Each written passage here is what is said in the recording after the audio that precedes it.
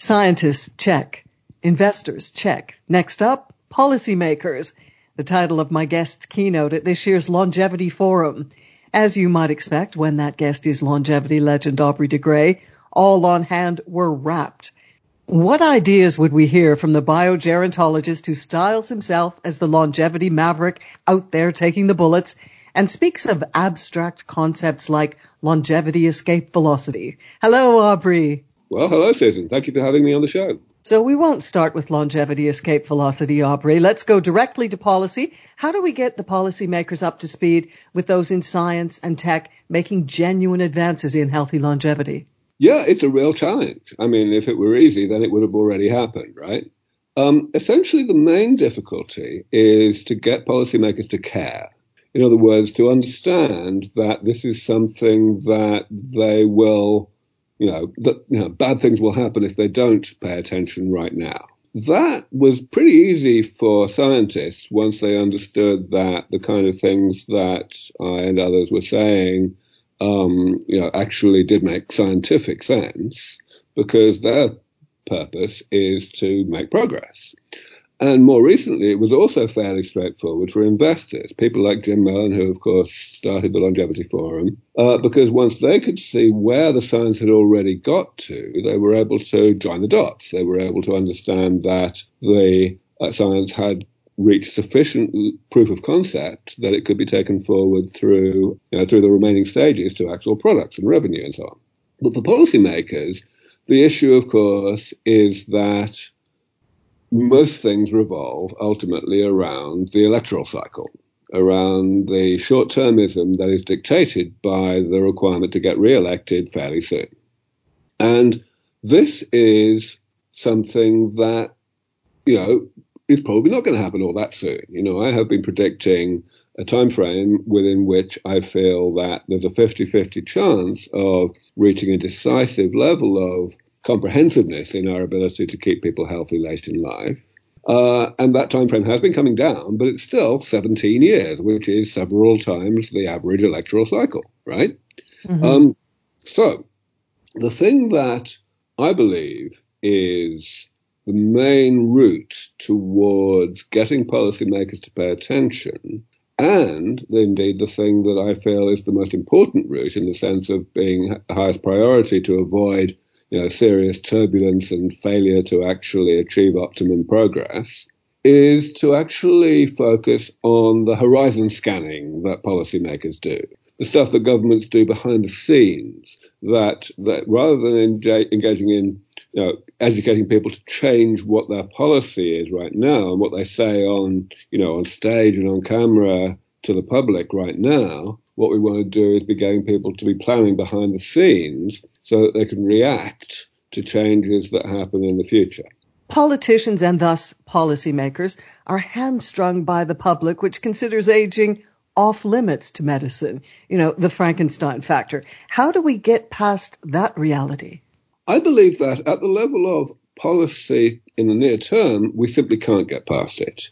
The job for people like me is to change public attitudes to aging first, and to acknowledge the fact that policymakers and politicians have to simply follow public opinion rather than lead it. But that doesn't really apply when we talk about horizon scanning. Horizon scanning is all about optimizing the government's ability to respond quickly and nimbly to changing public opinion as and when it changes. And that can only happen if the changes that are going to happen in the future to public attitudes, public opinion, have been accurately anticipated. In your keynote, you said we are all in a critical degree of denial about healthy longevity. What did you mean by that? Basically, what I mean is that the horror of aging has been absolutely apparent to the whole of humanity since the beginning of civilization, and until extraordinarily recently, really until I came along, there has been no prospect of doing anything about it, which means that our only option has been to try to put it out of our minds and get on with our miserably short lives and, make the best of it, rather than being preoccupied by this appalling thing that's going to happen to us late in life, if we don't get, eaten by lions in the meantime. So, it made perfect sense until the past 15, 20 years. We have had no choice but to be constructing these bizarre, irrational rationalizations to help us put aging out of our minds. And it doesn't matter how irrational they are, to decide that aging is some kind of blessing in disguise, or to decide that it's some kind of complete inevitability of the universe, the heat death of the universe that no one can do anything about, just in order that we don't end up being preoccupied by it. So, that makes perfect sense until now. Now it's an enormous part of the problem. Well, where are we now in terms of the science? When you first came on the scene 20 years ago with your prediction that the first person to live to 1,000 years walks among us, you were, as Longevity Forum co-founder Jim Mellon aptly put it, a prophet in the wilderness. But now, as he also says, you're the prophet who called it right. Where are we on the science? Is it a couple of years until we're going to be taking pills to resolve macular degeneration? Well, of course, the whole approach that I have been propounding for the past 20 years is damage repair. And that means that basically, by definition, it's a divide and conquer approach, because there are many different types of damage that the body does to itself throughout life and that eventually contribute to the health problems that we have late in life. So if we look at where we are, naturally, there is a spectrum. Some of the approaches to damage repair are quite far along. They're already in clinical trials. Some of them are within a year or two of clinical trial, including some of the companies that Jim has invested in. And some of them are maybe 5 years away. But we're getting pretty close. Now, if we add all that together, we have to recognize, first of all, that we've got to get all of them working, even the most difficult ones. Secondly, that clinical trials take a little bit of time to actually get from starting to finishing, obviously. And thirdly, that at the end of all that, we have to put all these things together and apply the same therapies at the same time to the same people, which imposes another degree of experimentation. So one way or another, this is what adds up to my estimate that we have a 50-50 chance of getting to truly comprehensive damage repair within 17 years from now. But how do we get past the regulators? Your clinical trials are happening, but are they just going to come to a dead stop because the regulators still say you're dabbling in things you shouldn't be? Well, let's remember that the regulators have plenty of a say in the conducting of clinical trials, not just in the approval of things after clinical trials. So that conversation is already in full swing. And indeed, now there has been a lot of progress. If we just look at the USA for illustration, the USA now, the FDA, which is, of course, the regulatory authority there, the Food and Drug Administration, they have come up with a definition of a clinical endpoint for a clinical trial that merits the approval of a drug, and which is aging in all but name. They don't use the word aging. They have constructed some rather complex combinatorial thing that, satisfies their criteria for an endpoint, but it also satisfies the biogerontologist criteria for a definition of aging. So that problem is largely solved at this point. Well, do we not all have to move away from all talk of life extension and anti-aging and reversal of aging to extension of health span, which is much more palatable language to everyone? Yeah, sometimes it can be a bit too palatable. The problem with the word health span is that it kind of fails to challenge the prejudice that life extension is a bad thing. The idea that people have in their heads that they'd like to stay healthy until they're, let's say, 90 years old and then just not wake up one morning. The fact is, if you take a bunch of people who are 90 and they're unusually healthy for their age, not a lot of them are going to want to not wake up in the morning, right? So actually, we need to be more honest about this. We need to acknowledge that, yes, it is all about health, but that longevity is a side effect of health that's going to occur and that should be celebrated rather than viewed as a kind of trade-off, a kind of, bad side effect of health. We actually should be celebrating the fact that these things go together. But we're not seeing the compressed morbidity. We're seeing the longer lifespans, but we're not yet seeing that Shangri-La occurrence in tandem with longer living, where we have compressed comorbidity at the end of life. So instead of end of life, we're talking all of life, and we can arrest some of the chronic diseases earlier. So first of all, let me be clear. We don't want compressed morbidity. We want postponed morbidity. And in particular, we want morbidity to be being postponed faster than time is passing, so that people never get to be in the morbid state in the first place. That's the right way to think about morbidity, not compression, but postponement. Well, why not think about it in more incremental steps? I'm just thinking to bring people along. Well, sometimes incremental doesn't work. If people think that the increment is negligible, they're not going to support it. I believe that we should tell it like it is. If the actual science tells us that the next advance is not going to be incremental, it's actually going to be really big, then we should tell people that fact. So what's the really big that you're seeing?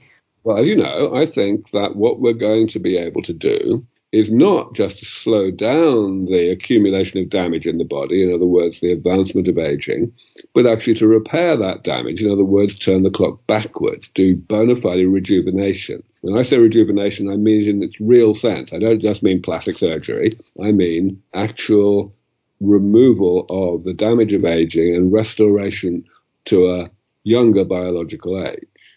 That is something that will not happen gradually.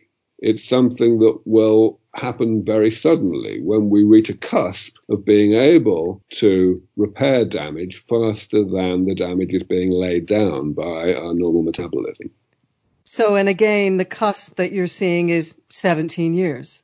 That's right. I mean, of course, that's a very speculative estimate. It's a 50% estimate. There's at least a 10% chance that we won't get there for 100 years if we hit, unforeseen obstacles. This happens in pioneering technology, of course.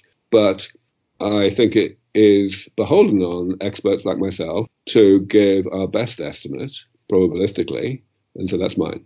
Let's say that you've got a room full of policymakers, leading political lights from the United States, the UK, a few Asian countries, let's throw in Singapore and Japan for good measure, and just you.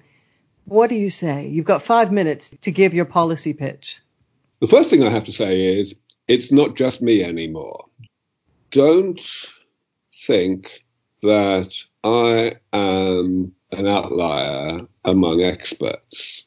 I used to be an outlier among experts, but they have come to me, and what I'm going to tell you is the center of gravity of expert opinion, not just some kind of individual opinion of one of the many experts. Second thing I want to say is, even though we don't know how soon the medical control of aging is going to occur, and we do know that it's definitely not going to occur in the next 10 years or more, the thing that you need to focus on is not when it's going to occur.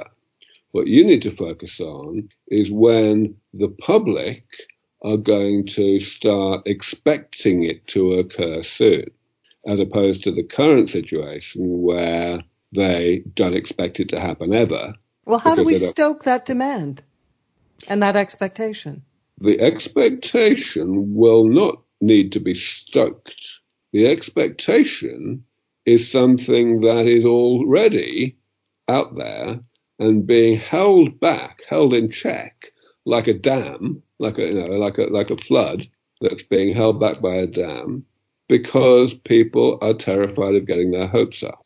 But progress in this field is rapid right now, and there will come a time, I believe very soon, like in the next 3 or 4 years, when progress is sufficient and the public pronouncements of all experts in this field, not just me, will be sufficiently optimistic that this dam will break. What's the first visible sign going to be of the dam breaking? Oprah Winfrey. Simple as that. What's going to happen is that people who are the real opinion formers in society are going to start saying different things. The way you get to be an Oprah Winfrey is by paying really close attention to new trends before the public has noticed them, and by getting out ahead and essentially leading public opinion. Well, how that's going to work in this particular case is the Oprah Winfreys of this world are going to see a sea change, a subtle sea change, but a sea change nonetheless, in the form of words, the tone of the pronouncements that experts in the biology of aging are using when they speak on camera. Now, that change of tone is already perceptible to people like me who know what to look for. And what I'm saying is that it's a very, very small distance from where we already are before such experts are going to be saying things that are obviously different in tone to the Oprah Winfreys of this world. At that point, the dam is going to break very suddenly. And society had better be ready. Society had better be ready for people suddenly moving, I mean, not just a few people, half of the developed world or more, moving in a period of like a week from a point of view that they're probably going to live only slightly longer than their parents did, to a point of view, an expectation that they will live vastly longer, which, of course, will translate immediately into very different desires in relation to what kind of pension plan they want, what kind of health insurance or life insurance or inheritance arrangements, the biggest ticket items in the global economy. That means if we're not ready, if society, if policymakers and politicians and decision makers are not ready for that and have not done the legwork to provide a smooth transition to that changed set of expectations, then there will be an enormous dislocation, an enormous amount of turbulence. So now is the time for those people, those decision makers and policy makers, to be doing that horizon scanning, doing that forward planning, rather than persisting in the pretense that this is all science fiction. Private investors have been scanning the horizon and seeing a lot of opportunity. Money is pouring into the healthy longevity space. Has the depth and breadth of this activity exceeded your expectations? I wouldn't say it's exceeded my expectations. It was always going to happen. It was just a matter of time. I would say that it's happened more suddenly than I would have expected, but not more quickly. In other words, if you'd asked me 5 years ago, before this had really got going at all, I would have said that things had fallen short of my expectations. And they have caught up, yes. And I'm hoping that of course I'm expecting as well, that the momentum that we see today, the exponential, explosive growth of the private sector in this space, will continue for a very long time to come. Are we going to see some money pouring into why women live longer? Because you said something tantalizing when you were at the lectern. You said we still don't know why women live longer. Testosterone's been discarded as a reason. Can we learn from female physiology? And is anybody doing the research we need to focus on why women live longer? Well, certainly there is research in this area, but it's a bit of a backwater, to be honest. Not a lot of people are working on this. And to be quite clear, I don't think that's a problem. Because let's remember, women don't live all that much longer than men. And furthermore, women don't have a particularly longer healthy lifespan than men, because they tend to spend longer than men in a poor state of health before they die. But we're so used to weathering those physical storms that we just stoically get on with it. Well, it's not just psychologically that you get on with it. It's that, physically you get on with it. You don't die so easily. But no, my point here is that the problems that we see in aging are the same problems, by and large, in both sexes. They may have somewhat different prevalences in different sexes, and occur at different ages and last for different lengths of time, but not very different. And certainly the therapies that we are developing, the damage repair approaches to rejuvenating people, will apply with absolutely equal efficacy in both cases. The only real thing that is truly female specific is, of course, rejuvenating the ovary, which has value in terms of rejuvenating fertility, but also much more than that in terms of rejuvenating the endocrine system and reversing osteoporosis and so on, which of course is a bigger problem in women because of hormonal issues. So yeah, I mean, there are some differences, but it's really a detail in the grand scheme of things. Just finally getting back to the policy pitch in front of that crowd, I'm just wondering, how do we move to framing policies around longevity and all of life, not just aging and end of life as we do now? I think really it's not necessarily focusing it around all of life, but focusing on a larger extent at the end of life. In other words, not just the real end where people are sick, but the run up to that period, maybe the 10 years before people start getting sick, in which the damage that they have accumulated in their body has not yet become abundant enough to make them sick, but it's getting close. And there's definitely enough damage there that it's worth eliminating. So, think about the situation we have with statins or with ACE inhibitors for high blood pressure. These are drugs that you don't give to kids, right? You don't give them to 20-year-olds, but you do give them to people who are in their middle age and who are not yet sick, but they know that the fact that they have high cholesterol or high blood pressure is a warning sign that indicates that they will get sick soon unless they do something. That's the area that we need to focus on. We need to get people to be much more generally comfortable with the idea of preventative rejuvenation, preventative maintenance. Yeah, prevention instead of mitigation afterward when you're already sick. But key, preventative rejuvenation, not just prevention in the sense of slowing down your progress towards being sick, but actually taking you back. Aubrey de Grey, Chief Science Officer of the SENS Research Foundation, he created in 2009. That is a nonprofit dedicated to combating the aging process. Thanks so much, Aubrey. It's my pleasure. Thank you very much, Susan. Bye-bye.